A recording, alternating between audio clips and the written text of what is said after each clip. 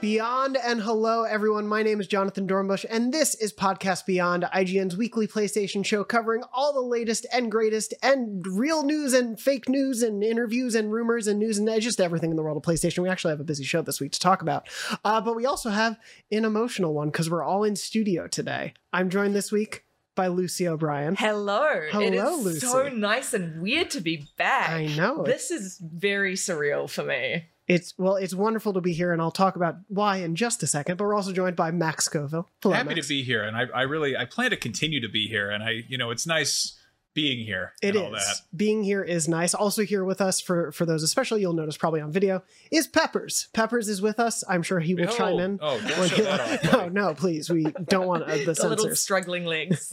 I don't know how YouTube censors are with animals, but we're fine probably. But no, we do actually have a lot of PlayStation news to talk about this week, including rumors and reports of when God of War might be releasing. Big news about Final Fantasy VII Remake Part 2, which is not called Remake Part 2. Dragon's Dogma 2. The new PlayStation Plus is out. We have a lot to talk about, but most importantly for this show, and we'll get to the meat of it later because we need to do the show as well, and I don't want to cry the whole time, is the fact that, Lucy, this is your last show with us as an IGN employee. Correct. I will guest. I'm sticking around in the Bay Area, so anytime, you're like, we need Lucy O'Brien on the show to talk about David Cage. Yes. I will return. It is extremely bittersweet to be saying goodbye, but let's not be strangers. Absolutely. Yes, we'll get to all the sad goodbyes at the end because we do have news to talk about this week. But Lucy, we're happy you could be here with us for this final episode. We're happy to do it with you, and we have a lot to talk about this week. We do. It is an exciting episode where I didn't have to scramble for a run of show. We actually have a lot to talk about.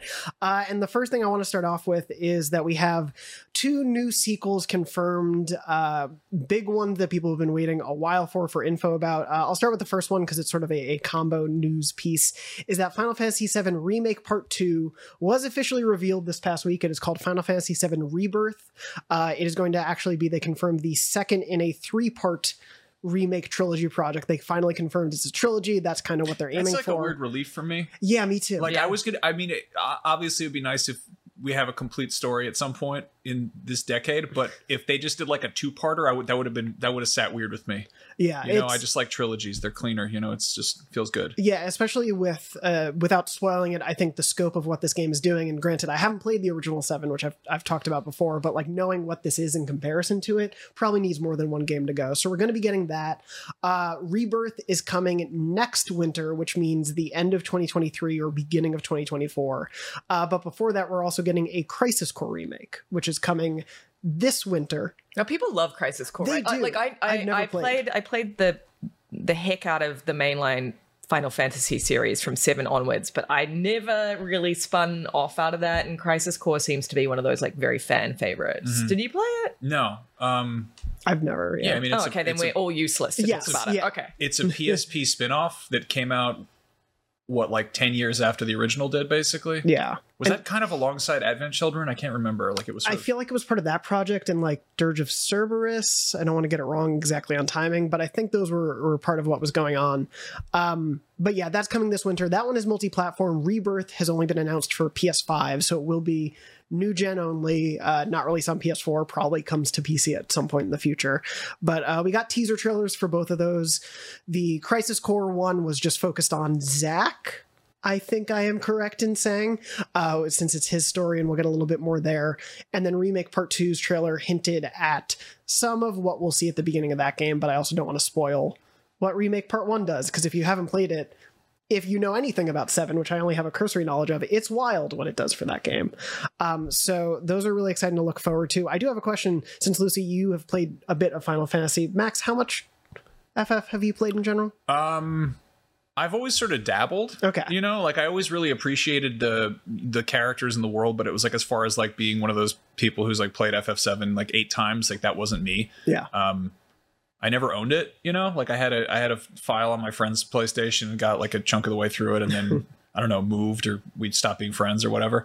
And then I started again on Vita, and played with like where you could like speed through things or what, I basically tried to jump into it a bunch of times. So I played the beginning a whole lot, It's weirdly similar to Dune in that I've read like the first 80% of Dune like 3 times. Yeah. I played the beginning of FF7 a whole bunch of times. So like, Remake was really fun. The first part, I'm like, all right, cool. And then I'm like, what happens at? I think they go snowboarding.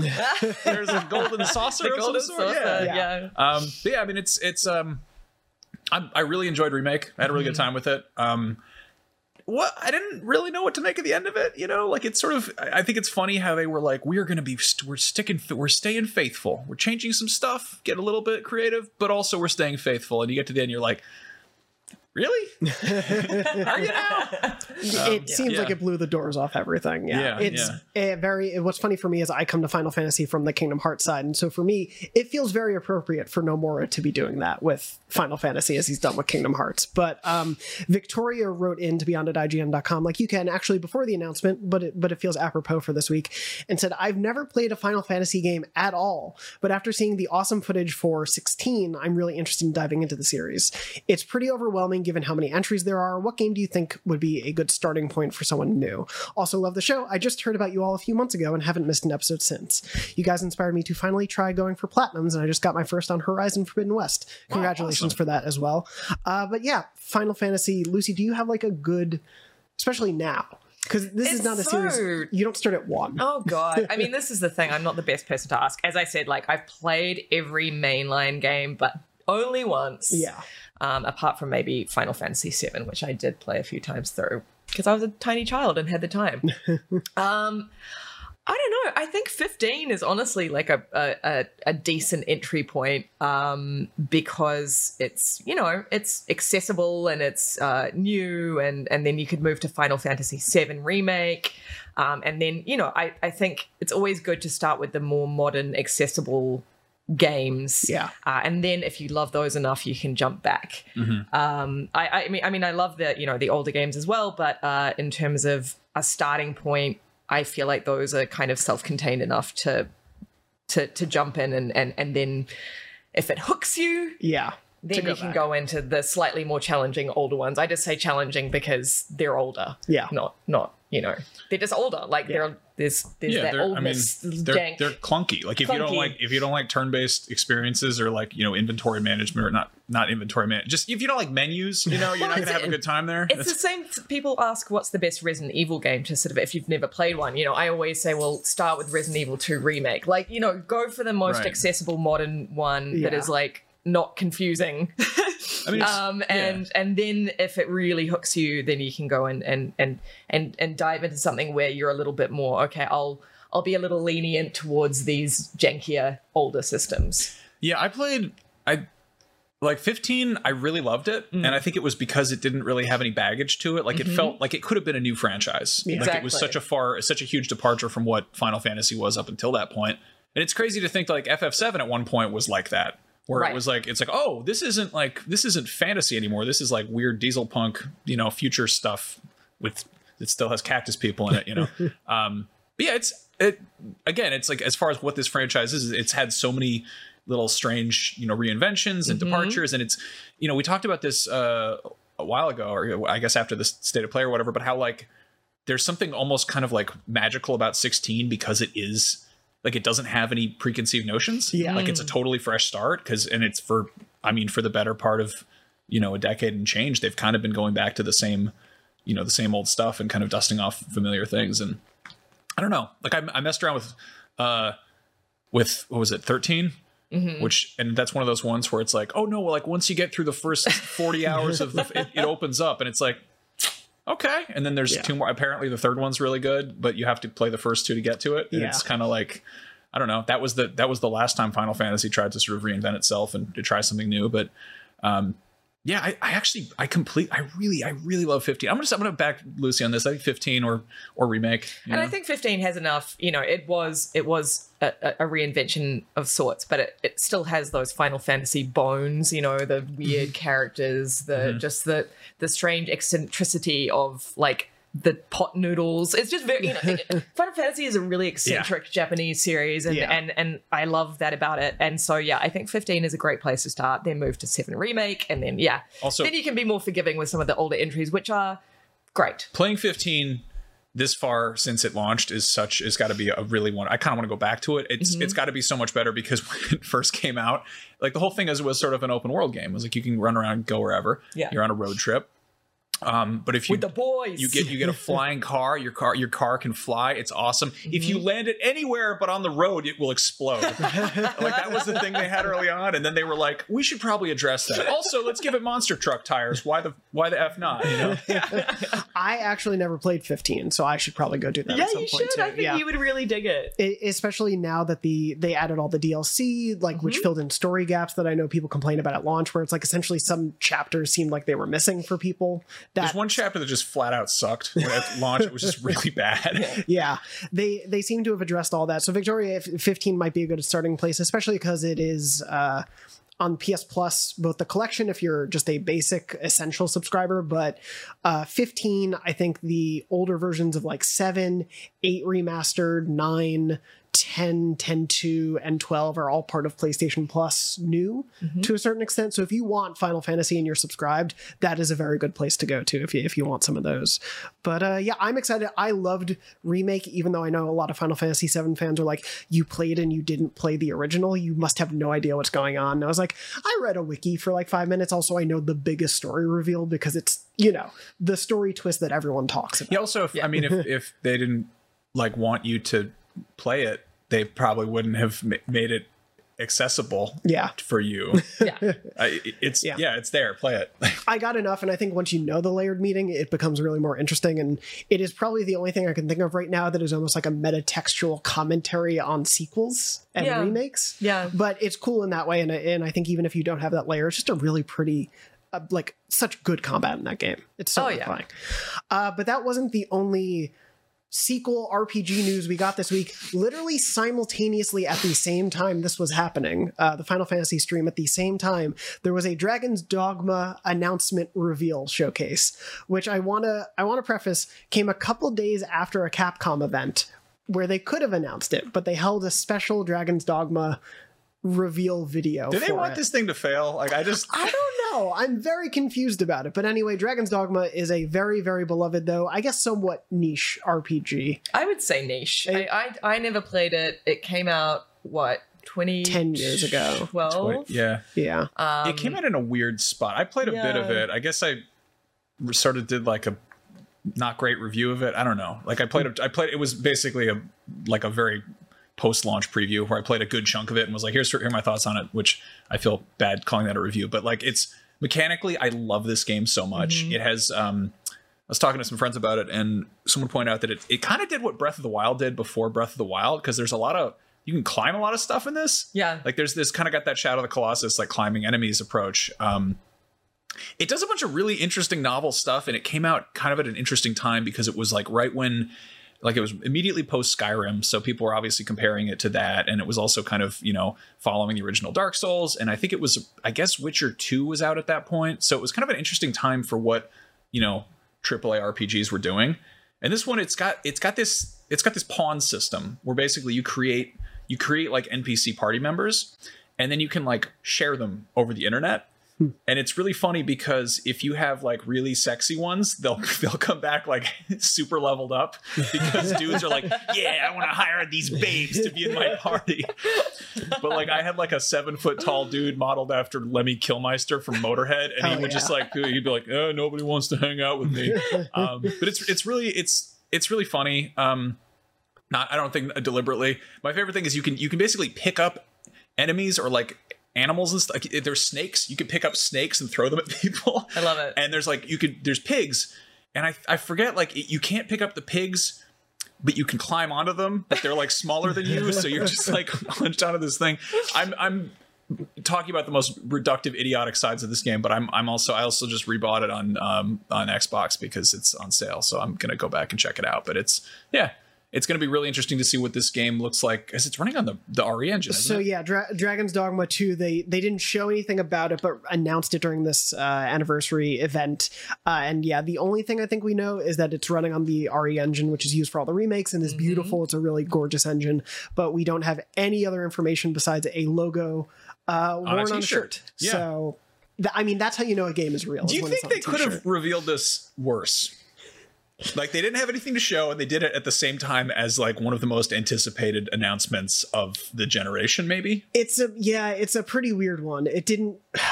It's a weird one because it's a game in general that I think has survived so much on word of mouth, and like people who love it really, really love it. I know our producer Red loves it. I know a few other like critics and games journalists who adore this game, but it's not. I think it was one, like you were saying, that kind of got buried, but was ahead of its time in many ways. And so maybe this reveal isn't the greatest, but I also think when you don't have any gameplay to show, like that's when it's going to matter for a wider audience, is when they can see what Dragon's Dogma 2 plays like. If they were selling a t-shirt, that would be a good reveal, but it's a video game, so maybe, I don't know, sit on it for a little while.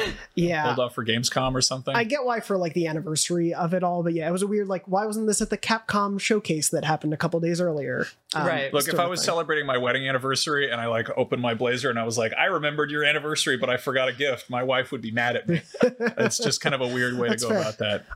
Yeah, it is a weird way to go about it, and it was sort of a strange, like, 2 Final Fantasy trailers popping up everyone was excited for, and then a t-shirt on the side. I love that it is the sequel to the remake of one of the most beloved RPGs ever, and they're like, well, we'll announce it, our sequel to a weird, like, deep cut kind of cult favorite game that probably didn't sell too well, and we're going to do it at the same time. Yeah. It would have worked so well as an end to that Capcom showcase, where it was like, you just saw new RE4, and if you want more about an upcoming sequel in a beloved franchise, here you go. And then they just announced it there. But it is coming. I'm interested to try it. Like you said, the first game is super cheap on sale, I think, in most places these days. I'd like to give it a try because I've only heard good things. It's Dark Arisen, which is kind of like a next-gen up-res redo remake thing. And I think they did some like weird little quality of life things to tweak it. I remember one thing that really sucked is basically fast travel is like a special treat you get at the very end of the game, as opposed to like a thing that makes it easier to play the friggin' game. Oh yeah. Like you had to spend like $1 million to get like a single use rock that let you go back to your home base to like upgrade your crap. I don't know.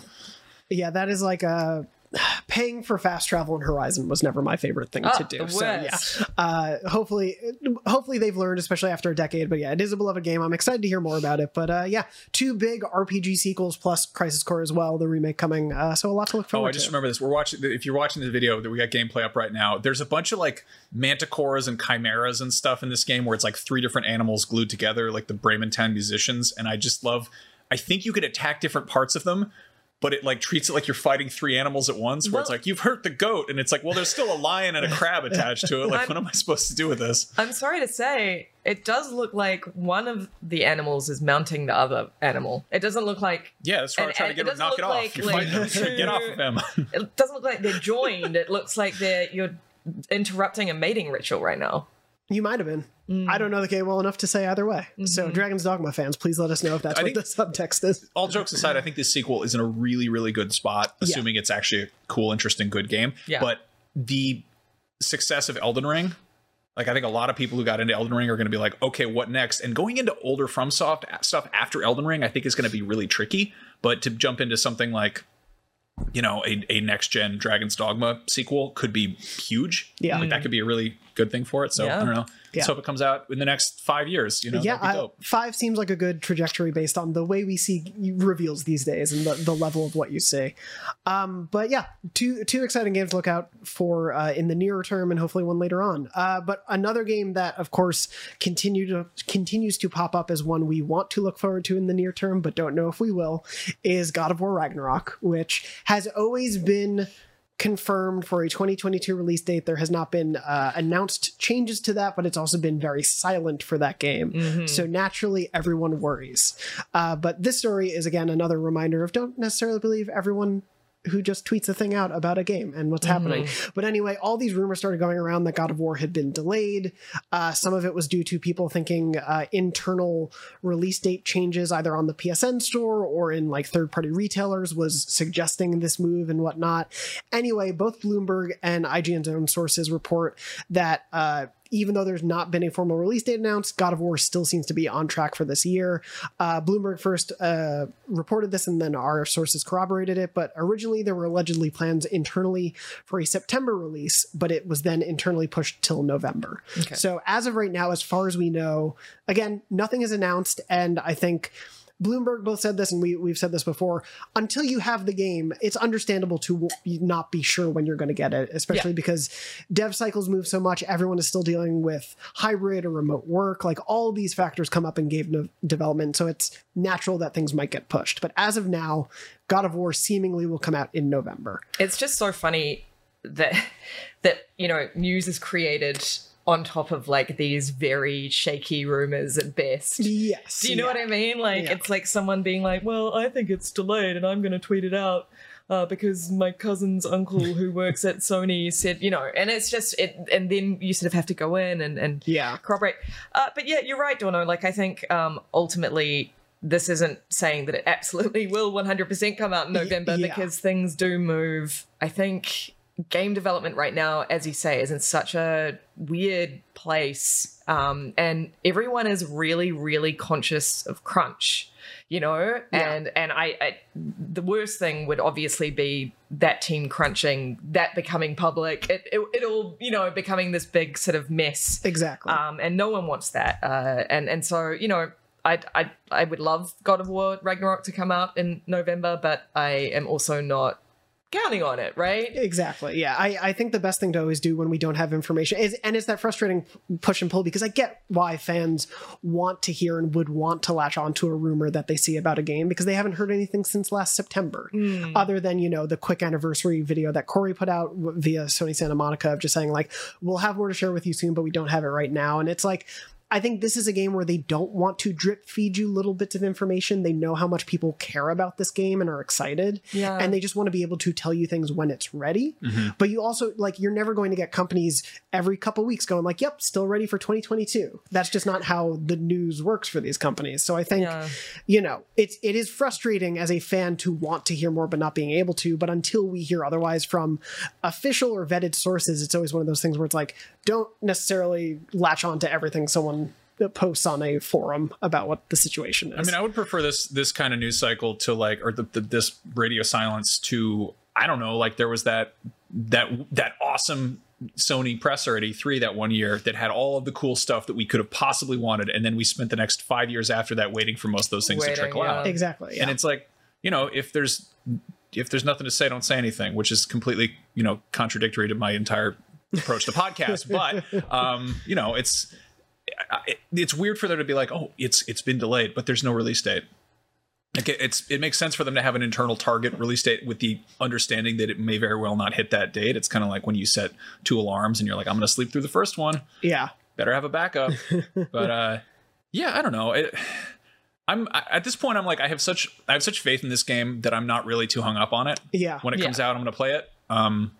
It's going to take priority over whatever the hell else is happening that week. So like, it's also a game I don't want to see much more. Completely. I am very fine if all we get is one announcement trailer alongside the release date, maybe one like, here's the state of play where they explain some of the new features, and that's it. I probably wouldn't like if I wasn't covering it probably for the show whenever that happens, I probably wouldn't watch that state of play because I just want to go in cold for this. Well, they were super quiet with it prior to the first one coming out. Yeah. Like there was the giant chunk of gameplay that leaked, and that almost seemed like too good to be true. And I remember like going into that game, we were all like, is this going to be good? Like, it looks cool. And then it, of course, was just absolutely phenomenal game. There was a pretty thorough PR beat for it though. Close to it. There was a preview beat where I think Andrew and a couple other people had gotten like a couple hours hands on with it. But and that was, of course, there needed to be like a proof of what they're doing with this new version of it. But we know what that proof is now. It's that game they released in 2018. Exactly. It's kind of wild that it is such a known quantity in terms of quality. And I hope I don't eat those words, but like the first one, we were like, it's kind of weird to think back on it because we were skeptical. Oh, absolutely. And with good reason. I mean, it was God of War, a series that was a lot of fun, but no one took mega seriously because it was just sort of dumb fun with like lots of titties and like it was Kratos as this gruff kind of non-character, and then like all of us tap X to do boners or whatever. Yeah, and then all of a sudden, someone took it seriously, and so did we, and it was a real surprise. But you're right, what we've seen so far is very much in step with the first game. Yeah, so it's one where I know everyone's excited and hopeful and wants that information. I think we will get it whenever they're ready, and if that means potentially November, obviously Sony Sony has not confirmed these reports at all, but if that means November, great. Currently, I was looking at some of the release calendars. I think there's like 2 games announced for November right now, one of them being Pokemon. So November is a pretty... It's a weird year, right? Yeah, September Such and October have filled out a little bit more.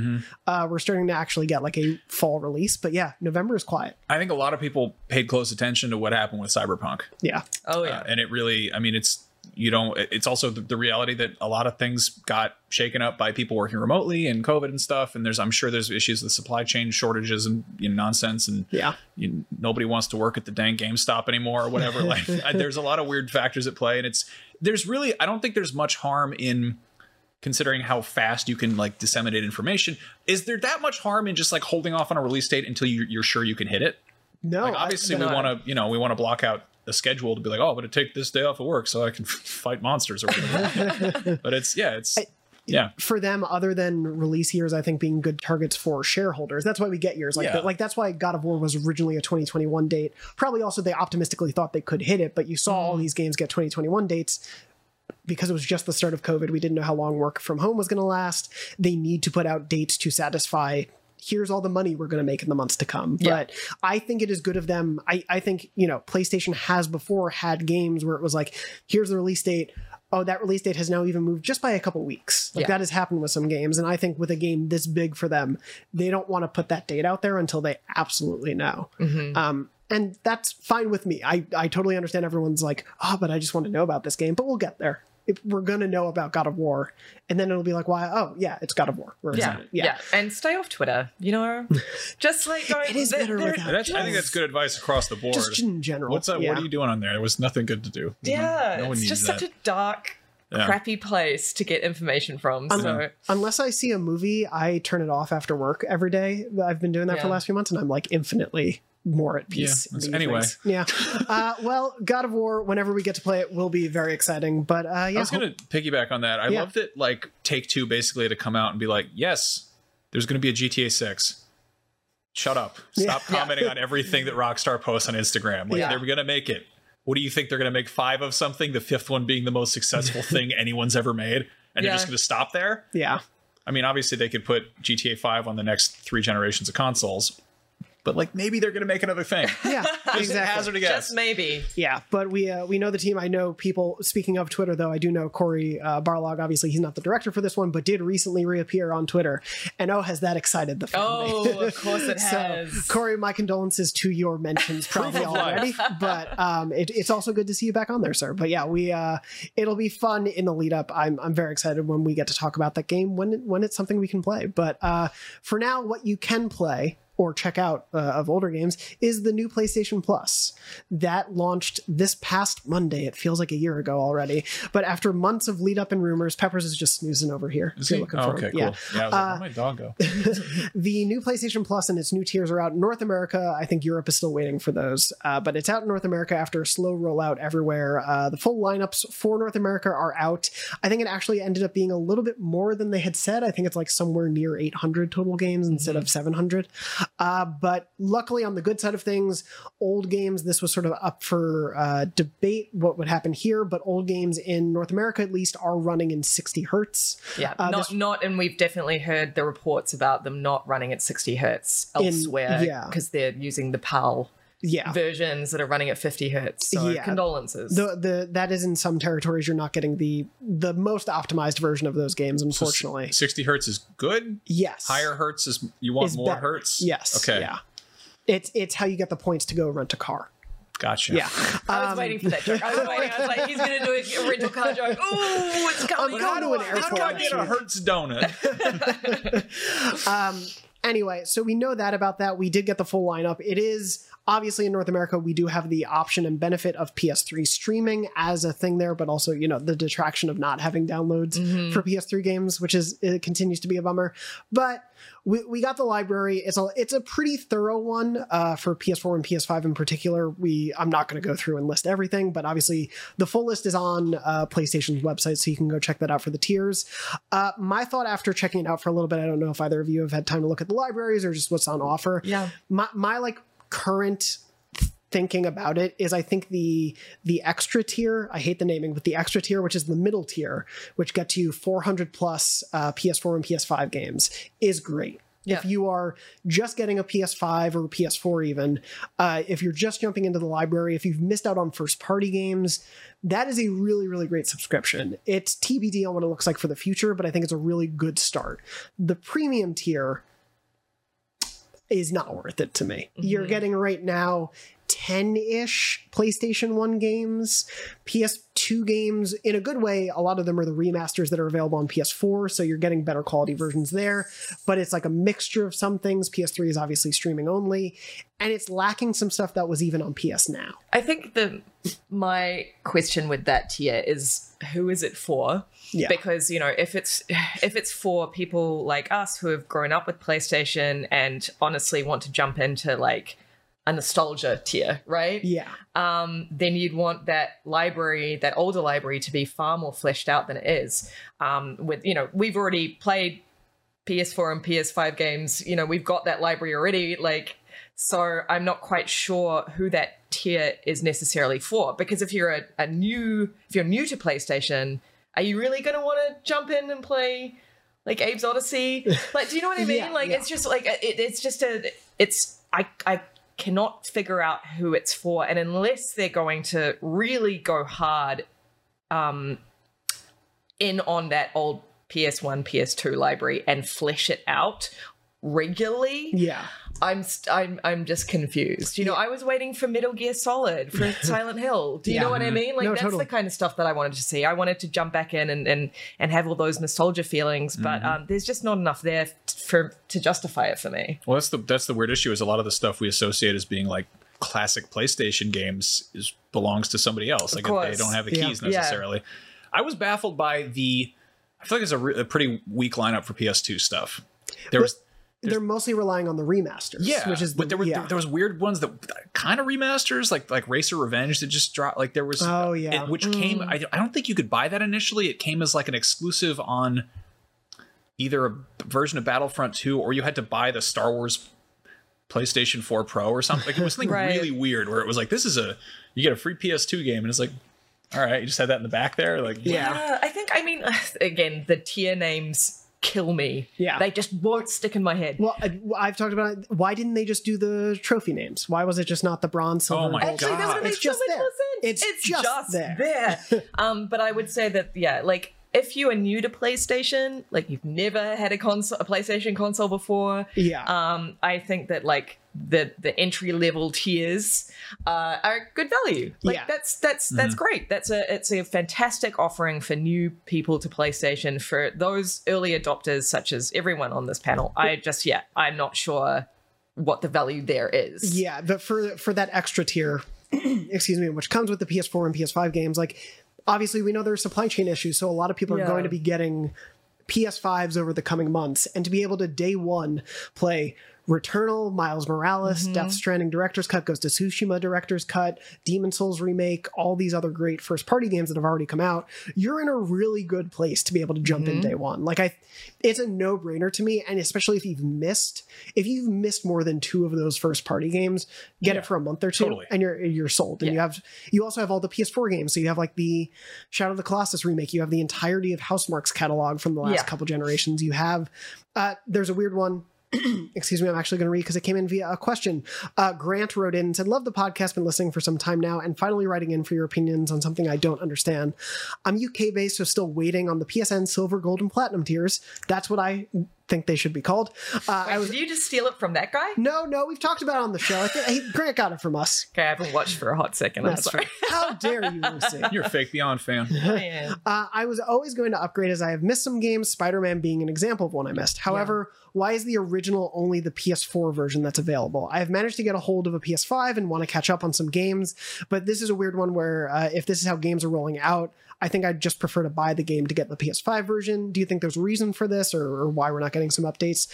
Spider-Man is a weird one. So like, you can, if you're subscribed, you do get the PS5 version of Miles Morales, but you don't get the PS5 version of Spider-Man, because that one, is oddly locked behind, you can only get it if you buy Miles Morales on PS5 or if you buy an upgrade attached to it. Like it's not a game you can just play locked behind a standalone, deal. basically.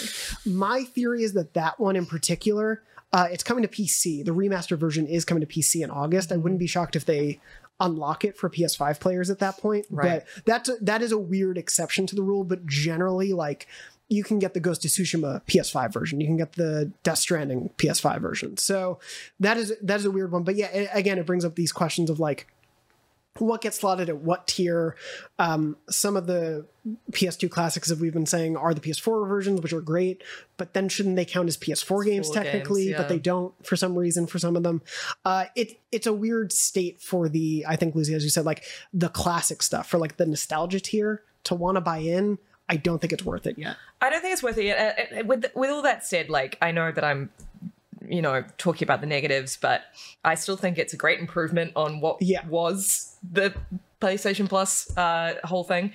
And it's all about quality of life and communication at this point, right? Like, as long as PlayStation keeps adding to it, as long as there is communication to the fans there, I think that there's great potential. I think as a launch lineup, it's, I have questions, but I'm still really excited to see where it goes. Mm-hmm. I mean, the Game Pass launch lineup sucked. Exactly. There you go. And look at it now. Nintendo Online, like, we were like, what? I think it was like a bunch of NES games that most people, like, there were a few good ones and then some really crappy ones. And then gradually there have been like they added Pokemon Snap today or whatever. It takes a minute. And I don't know why, because you can pirate all this stuff real quick, but I guess they have to figure it out. Yeah. The thing that I keep coming back to is you spend so much time kind of looking at the different tiers and like kind of weighing the different options that you come away with a kind of, or at least personally, a sense of almost like buyer's remorse, or feeling like this is like, it's like, oh, I feel like no matter what I pick, I'm going to feel like I did something wrong. Yeah. Like, I feel like if I get the top one, I'm paying too much. If I get the bottom one, I'm missing out. I get the middle one, it feels kind of lopsided. That's the weird thing for me, is like, I think the extra middle tier is a great value, and I think it is worth it for the people. Like, we're in a fortunate position where we've played stuff for work, and so we've kept up with these games a lot. Not everyone out there has that opportunity, and so if you've missed any first party or good third party indie stuff, it's a really great tier. But you feel weird getting the middle tier, and you're even saying the middle tier is the best option because it's positioned to not make you think that. Yeah, but that comes down to the naming, and why I can never remember the names is because they want each name to suggest great value. And if you say the middle tier or silver, extra is what it's like. I'll have a small soda. You'll have a medium. Yeah. But silver is less than gold, so it's not very good. You know what I mean? Yeah. So I do understand the naming. It's just irritating. I mean, at the end of the day, the whole thing is it's cheaper than Game Pass Ultimate, isn't it? Like, if you buy the year version, because Game Pass Ultimate doesn't have a yearly price, whereas this does. Right. So it's cheaper to buy that. I forget if Extra on its own is cheaper per month. I'll look that up. But I mean, they're frequently putting that, Game Pass on sale. That is the thing I'm curious about. Like, will Sony allow this to go on sale? Will there be like gift cards that go on Black Friday deals? Is it possible to get like a weird bundle where you get a PS5 and an extra controller and then 6 months of premium plus ultra platinum, whatever it's called? And so extra in the US at least does cost $15 a month monthly, so I believe the same as Game Pass. Right. Obviously the difference here not being that you don't get first party, that's the middle one. Okay. That's the one that has the really great library that is worth it, but of course we're not getting first party stuff day and date. You're more buying that, I think, as a historical first party thing. Okay. We do know that at least so far, and I think this is, Lucy, like you were saying, it's going to matter what the recurring updates look like. Yeah. We know Stray is going to launch into the extra and premium tiers day one next month, which is great. Awesome. How much is that? How much does that cost? Stray? Yeah. I'm going to look it up. But I would pay $100 for that game. it is currently, this is going off of Steam, it will be $30. Okay. So Bargain to play. That's 2 months of PS Plus. Backpack. Yeah. But basically, we know that they're launching a pretty marquee indie game for them into this service. So presumably, House Marquee. I mean, legitimately, if you've never played Housemarque games or Returnal is your first one, you get all of them, which pretty is much so good, with extra. And there's so many great games. But anyway, we know they're doing that. And so if we see that continued cadence, like Roller Drome, which looked cool from the State of Play, could launch into that in August. We don't know. But like we could potentially get games monthly that are new. And I think that's going to matter to people staying as subscribers. I think there's, this is a great thing for someone who just buys a PS5, but they need to give reason for them to keep it beyond the first 3 months of Beyond owning a PS5. So I'm so jealous of anybody who's jumping on a PlayStation for the first time right now. Oh yeah. Like that's honestly like it sucks. Like it's a very extremely first world problem for us to be like, oh, I've played all these great games. This isn't a good value for me. I've had every single console since the number one. Yeah, but I don't know, like getting to jump in and check out like all the the exclusives that you missed out on. That's huge. And again, it would be cool if it was like, hey, day one you can get the remastered Spider-Man or whatever. Like that would be nice to have that in there, but you can only play the PS4 version with all the advantages of the PS5. Whatever. It's a weird one there, but yeah, at the very least, like just from PlayStation Studios alone, if you jump in and you never got to play Bloodborne, Concrete Genie, Demon Souls, Ghost of Tsushima, God of War, Gravity Rush 1 and 2, Infamous games, Spider-Man, and Miles Morales, like the list goes on in terms of like first party stuff that if you've never gotten to play, day one, you have an amazing lineup. You have several months worth. I think like a year subscription, it would take you a while to knock through all these games. Yeah. Again, great value if you're just buying a PlayStation. Yeah, exactly. And like really solid third-party stuff as well. Like if you didn't play indies like Celeste, Ashen, The Artful Escape, like there's a whole bunch that are great in there as well, plus third-party stuff. Assassin's Creed Valhalla, there's a good Ubisoft representation because it has that Ubisoft Plus part of it.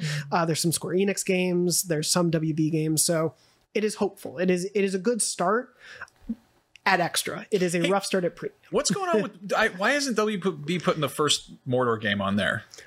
I don't know. I don't want to play the second one. Yeah. I think they doubled down on all the stuff I didn't like about the first one. And like I really want to just go back and just jump around, ride those weird like pig dogs around, kill a bunch of orcs, and they just I mean, that whole series was like, hey, we got the first one is great. I loved it. The second one, they improved over time with some of the issues with like DLC and microtransactions. And it was still a fun playing game, but I fell off it. But it's like we had those two great games and then they just went silent. And now we know that Dev is working on the Wonder Woman game. But it was like, oh, we had a great opportunity to keep doing Lord of the Rings games. And such a great system. Yeah.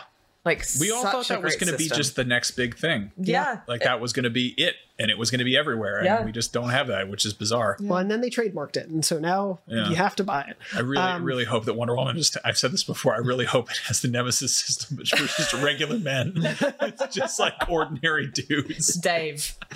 Yeah. Oh, my God. Dave so Frank good. Bob. The man. Just, oi, Wonder Woman. He's just like Steven the Dishonest.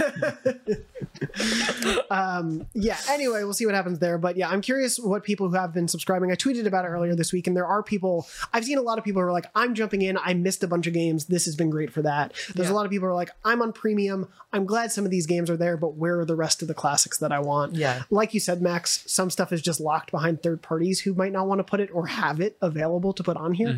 But hopefully we see that tier increase in particular. I also don't love that game trials are at the highest tier.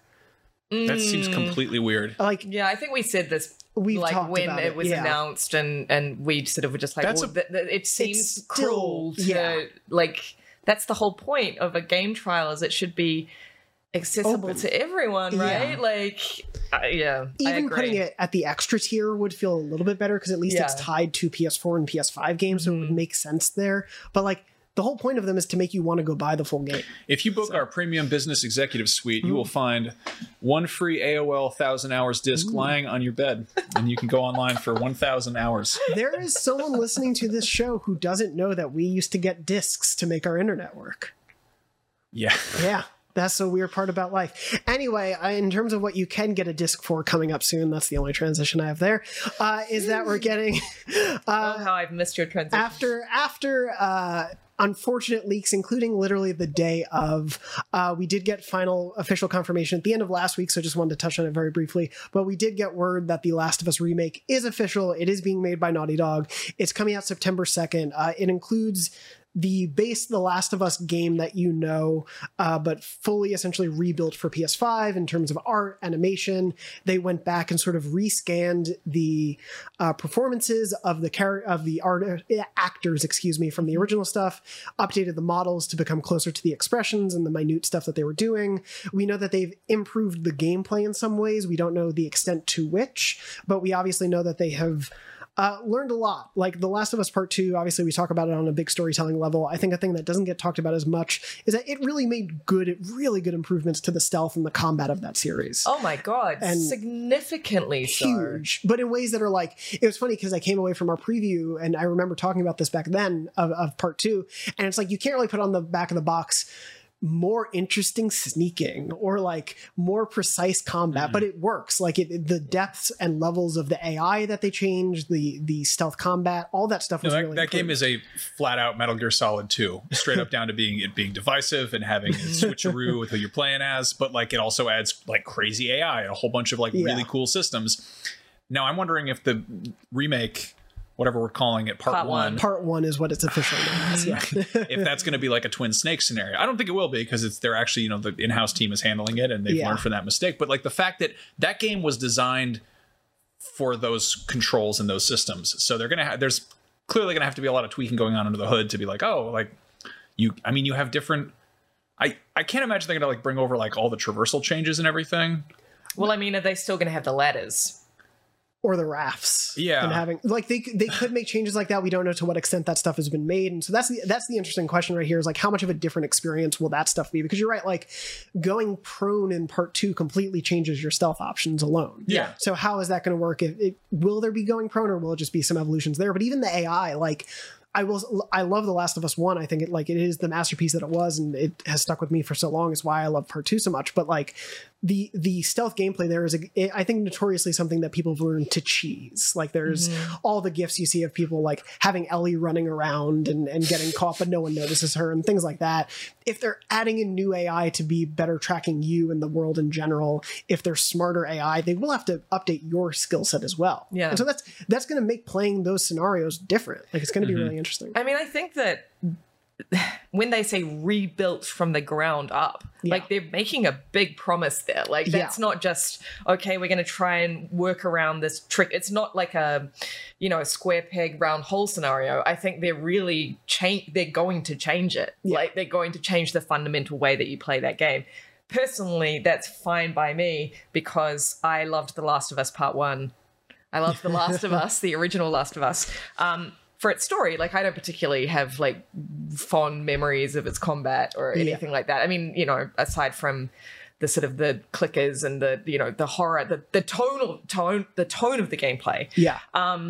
But I mean, I think it's they're making some big promises here. I think it's going to be a totally different experience. Yeah, and I hope so. Max, go ahead. Yeah, I hope that price tag reflects how much work is actually going into this. And I mean, I assume it does. Like this isn't, I don't think they're going to full on nickel and dime us. But I mean, to go back to like the Twin Snakes thing, like that whole deal with that was like they took the first person shooting edition and like the crawling and climbing stuff from Metal Gear Solid 2 and just dumped it into Metal Gear Solid 1, which was the architecture for that game entirely was not made for that. No. Yeah. And so like there were all these weird, they were like just weird new ways you could cheese everything. And like I'm actually like really excited about this, because I want to see exactly if it's from the ground up. Like, do they change has they completely redesigned it? Like at this point, I mean, I would assume yes. Like There's that's the thing. Like I think it's going to be a different game. It's still going to have, it's. I'm imagining it more like a Resident Evil 2. I mean, obviously with less remixing. Yeah. But that much of an overhaul. Yeah. Like I'm truly thinking that this is going to be way more in step with Part 2. Otherwise, they wouldn't have called it Part 1. Yeah. Right. Yeah, that's also, so yeah, like Max, as you alluded to, this will be a full price game. It is $70, which has caused some frustration from players because the remastered game for PS4 is $20 that you can buy or will be part of PS Plus and whatnot. This won't be on day one. It comes with whatever the full campaign will look like. and the Left Behind DLC, which is great, but not any multiplayer, because as we also learned last week, they are full steam ahead on their multiplayer Last of Us World project. We got a piece of concept art, which was beautiful. It showed, I think, San Francisco that they're fighting in, but they were like, we'll show you more information next year on that one. So that image was to shut up people who were mad that The Last of Us Part 1 does not include the multiplayer. Factions. And I think it makes sense because they want to put all that, if they're going to put effort into maintaining multiplayer servers and building out a new system, they want to do in the new thing that's going to be around for 5+ years or whatever their goals are, rather than a better version of the old game from 9 years ago. It also very much makes me think that there's going to be a part 3.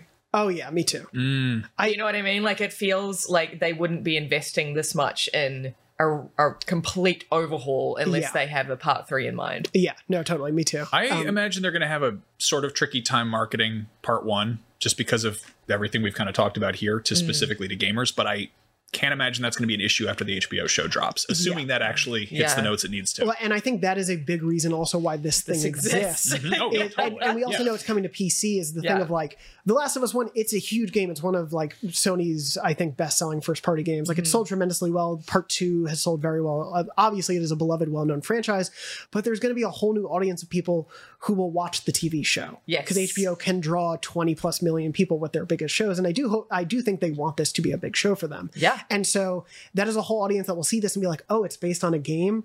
Oh, I can go buy it right now. And I can go buy a PlayStation 5 to play it. Yeah, right? and it looks beautiful. Instead of showing, I think the remaster still holds up well for what it was, but you show that to someone who doesn't know games as well, or to someone who wants the brand spanking newest thing, and they're going to see this version and be like, that's what I need to go buy. Yeah, there's also a ton of accessibility stuff that they're throwing in, and all the stuff from 2, which is smart. So good. Yeah. So good. Yeah, I think they said over 60 accessibility features will be coming with this, and part 2 I think is one of the most notably accessible games out there when it comes to this third person space. Unless you're mad at it, in which case it's real hard to get into. Yeah. But I think at the end of the day, for people who are like, I don't want to pay $70 for a remake, you're allowed to not spend the money that you don't want to spend. I get that. For people who especially can only spend so much money per year, chances are this will be on sale. You'll find a sale through Wario 64 or IGN deals.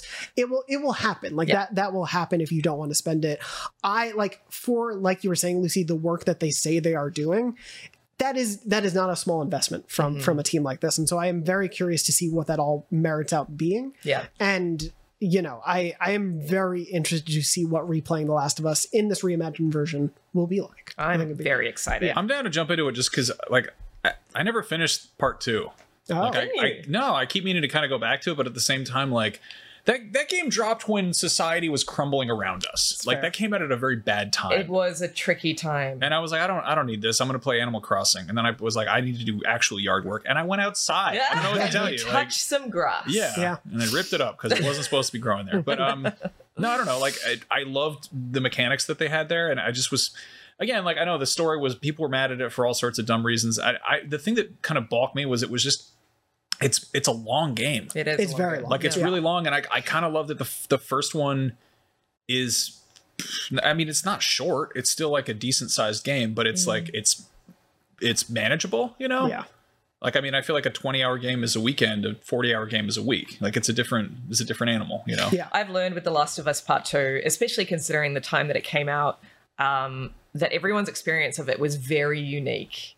For me, I came out of that game just sort of being like, that was one of the most wonderful things I've played. I can't fathom how anyone can think differently, right?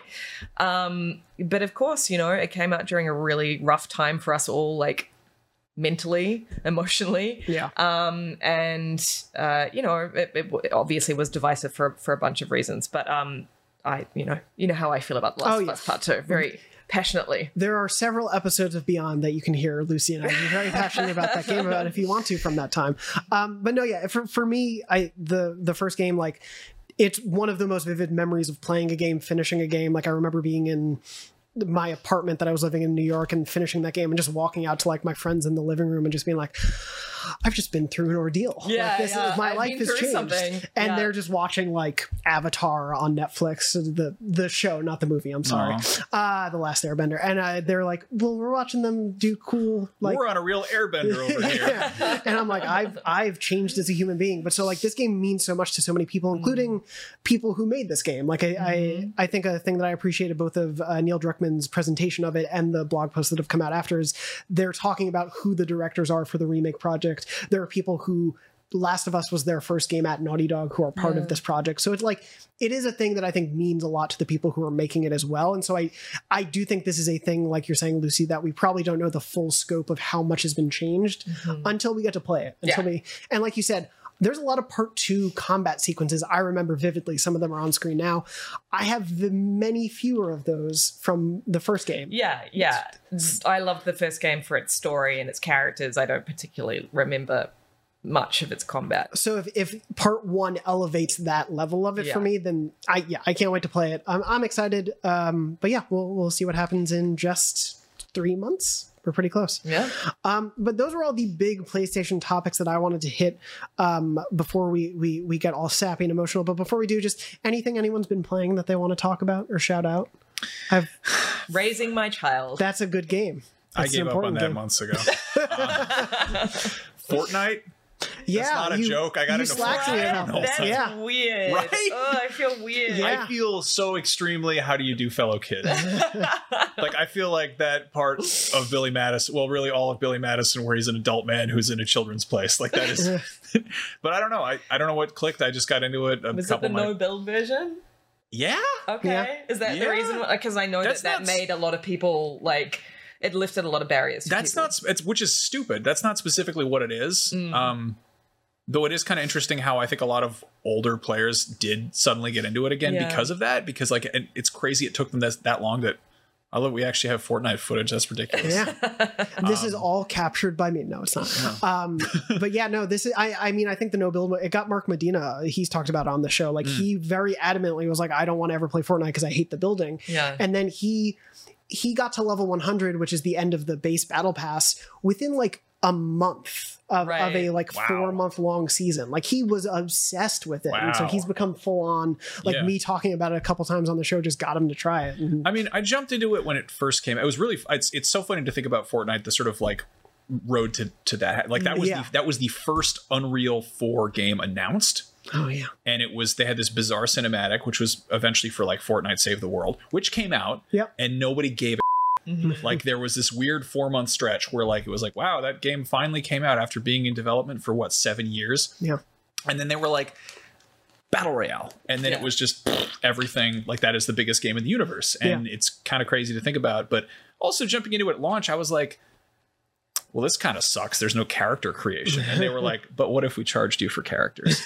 And it works. Yeah. I mean, like fast forward, 5 years or something into the lifespan. And it's become this like incredible toy box. And it's like, you know, I feel like it's the difference between, you know, Smash Brothers Ultimate post DLC and like the first one where it's like, there's like, you're like, oh, this little roster. Like I like 3 of these guys, whatever. And now it's like, freaking Moon Knight just shot me.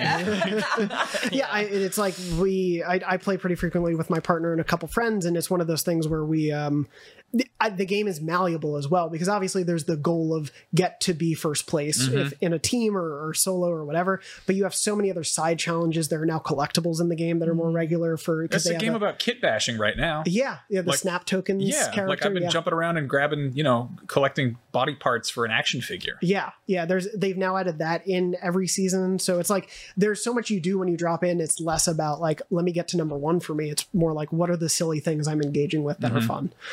I just feel like a decrepit old corpse in between you two. Well, you'll have to jump into Fortnite with us. Maybe one day. But yeah, other than that, I have played a little bit of TMNT Shredder's Revenge. Oh, so excited for that. I've got my code. It's really funny for me. I obviously there are people out there who are much greater TMNT fans than me, especially on this show, and have been on the show. But for me, I loved the arcade game, but I only ever played it alone. Right. It was when we had an arcade on the boardwalk in my hometown, and I would go in. It was like when I'd be walking with family on the boardwalk, and my dad would be like, "Go ahead, here's some quarters, go play." And I'd always come to TMNT. I'd play alone. I'd play as whoever I chose, just at random. Since Donatello became my main, because that was just how it happened. But yeah, I'm really enjoying it. Is like such a love letter thing, and it's such a cliche, but like they really just flat out went as much as possible. This is the game you think you remember, as modern as possible. And it makes no apologies for that, and it's just delightful. It's colorful. It's silly. The attention to detail in every level is just like staggering.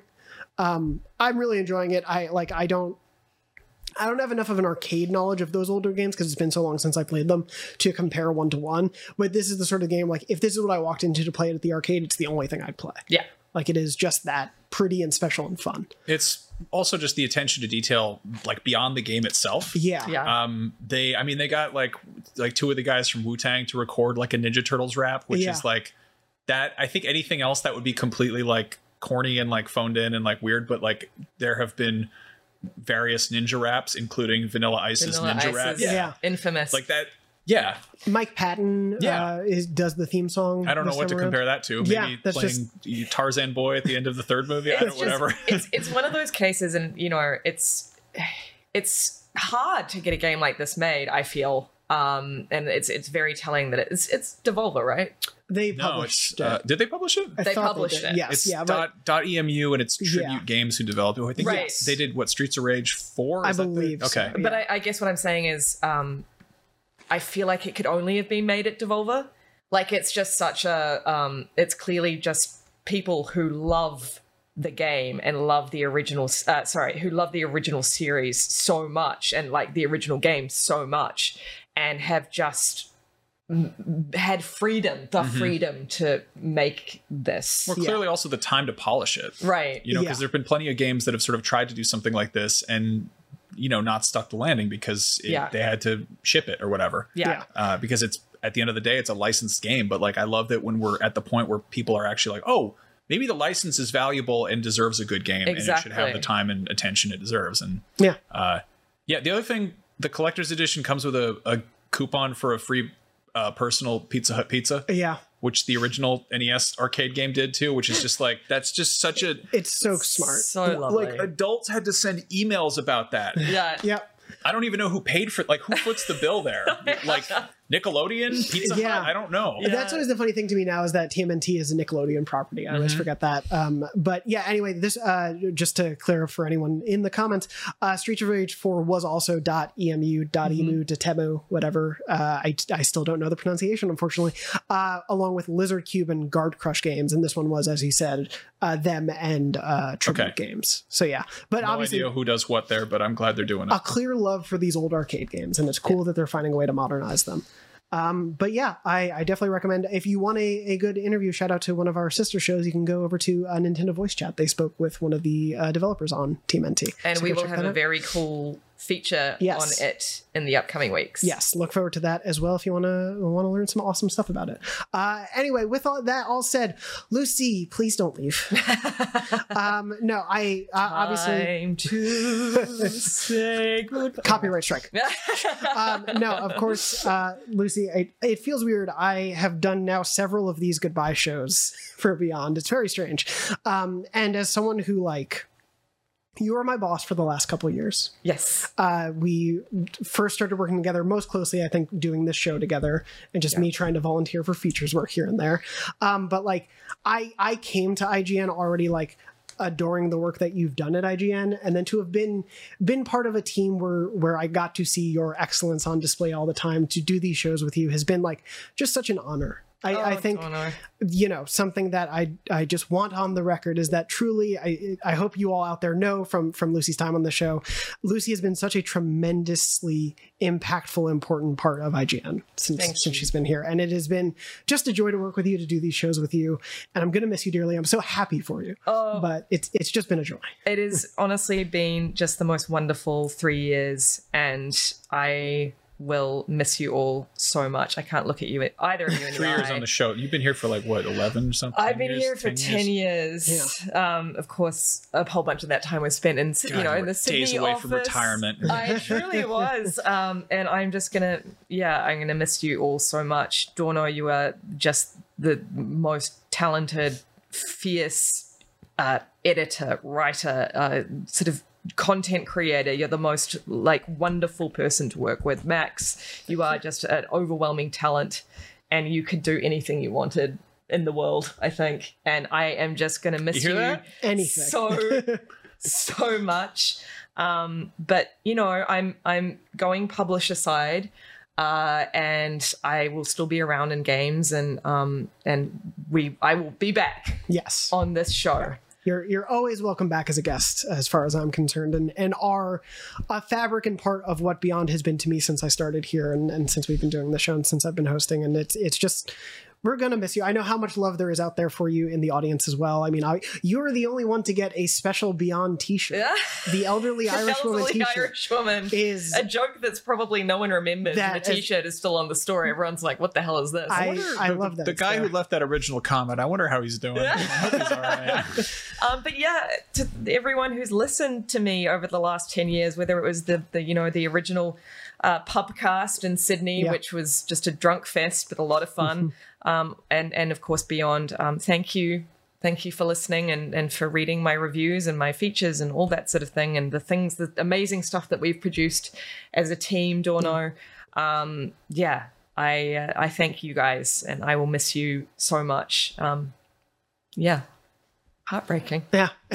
Well, it means so much to me that we were able to make this happen. We'll all cry and hug probably as soon as this ends. Yeah. But no, it means so much to me that we were able to do this and to be able to be in studio for this. It's been so Oh my long god, I'm since we were so able to. pleased that we were able to Yeah. do this in Brian was person. supposed to be here, but he got huge diarrhea. So he's Yeah. been- Massive big diarrhea. ones. It's- Just a big, yeah. That always happens to him on every Friday. He should have Yeah. known that would have been a problem.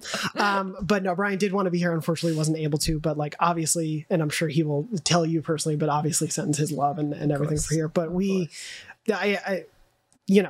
it's just been such a wonderful experience to work with you, to have you as my boss, to be a co-host with you on this show, to have done all this amazing work together. And I'm so happy and excited for the future for you. And we love you. We'll miss you, but it's been wonderful. I don't do know the show with you. I don't know when we became friends, but it happened just kind of immediately. Immediately. That feels, know? yeah. Like I think we maybe chatted on Twitter or something, and then we met at E3, and then I don't know. Then you lived in my basement after that. Yeah. Just sounds weird, but no, you know. I mean it's true. No, you're like family. And it's just, I don't know. I'm deeply heartbroken to see you go, but I'm also happy to see you off, going and doing exciting new things. And I think one of the most wonderful parts about all this is that we are really good friends. And like, it's not like I know when I step out of this building, like, it's not like I'm never going to see you guys again, because if you were I moving see- too, I would just block you. oh, I'm not moving. Your Thank number. God I'm not No, you moving. Block and report. You'll be in the area and be very easy to hop over and guest whenever you want to. The door's always open. Exactly. But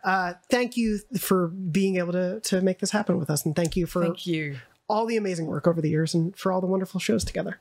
It has been such a wonderful joy to do the show with you over the years, to make so much incredible stuff at IGN with you. And I'm so excited for your next step, and everyone will learn about that shortly. But thank you for being a part of Beyond to me since I've been here, and to what I think it is for so many people. So Thank you for letting me be a part of it. Of course. That is the most important thing.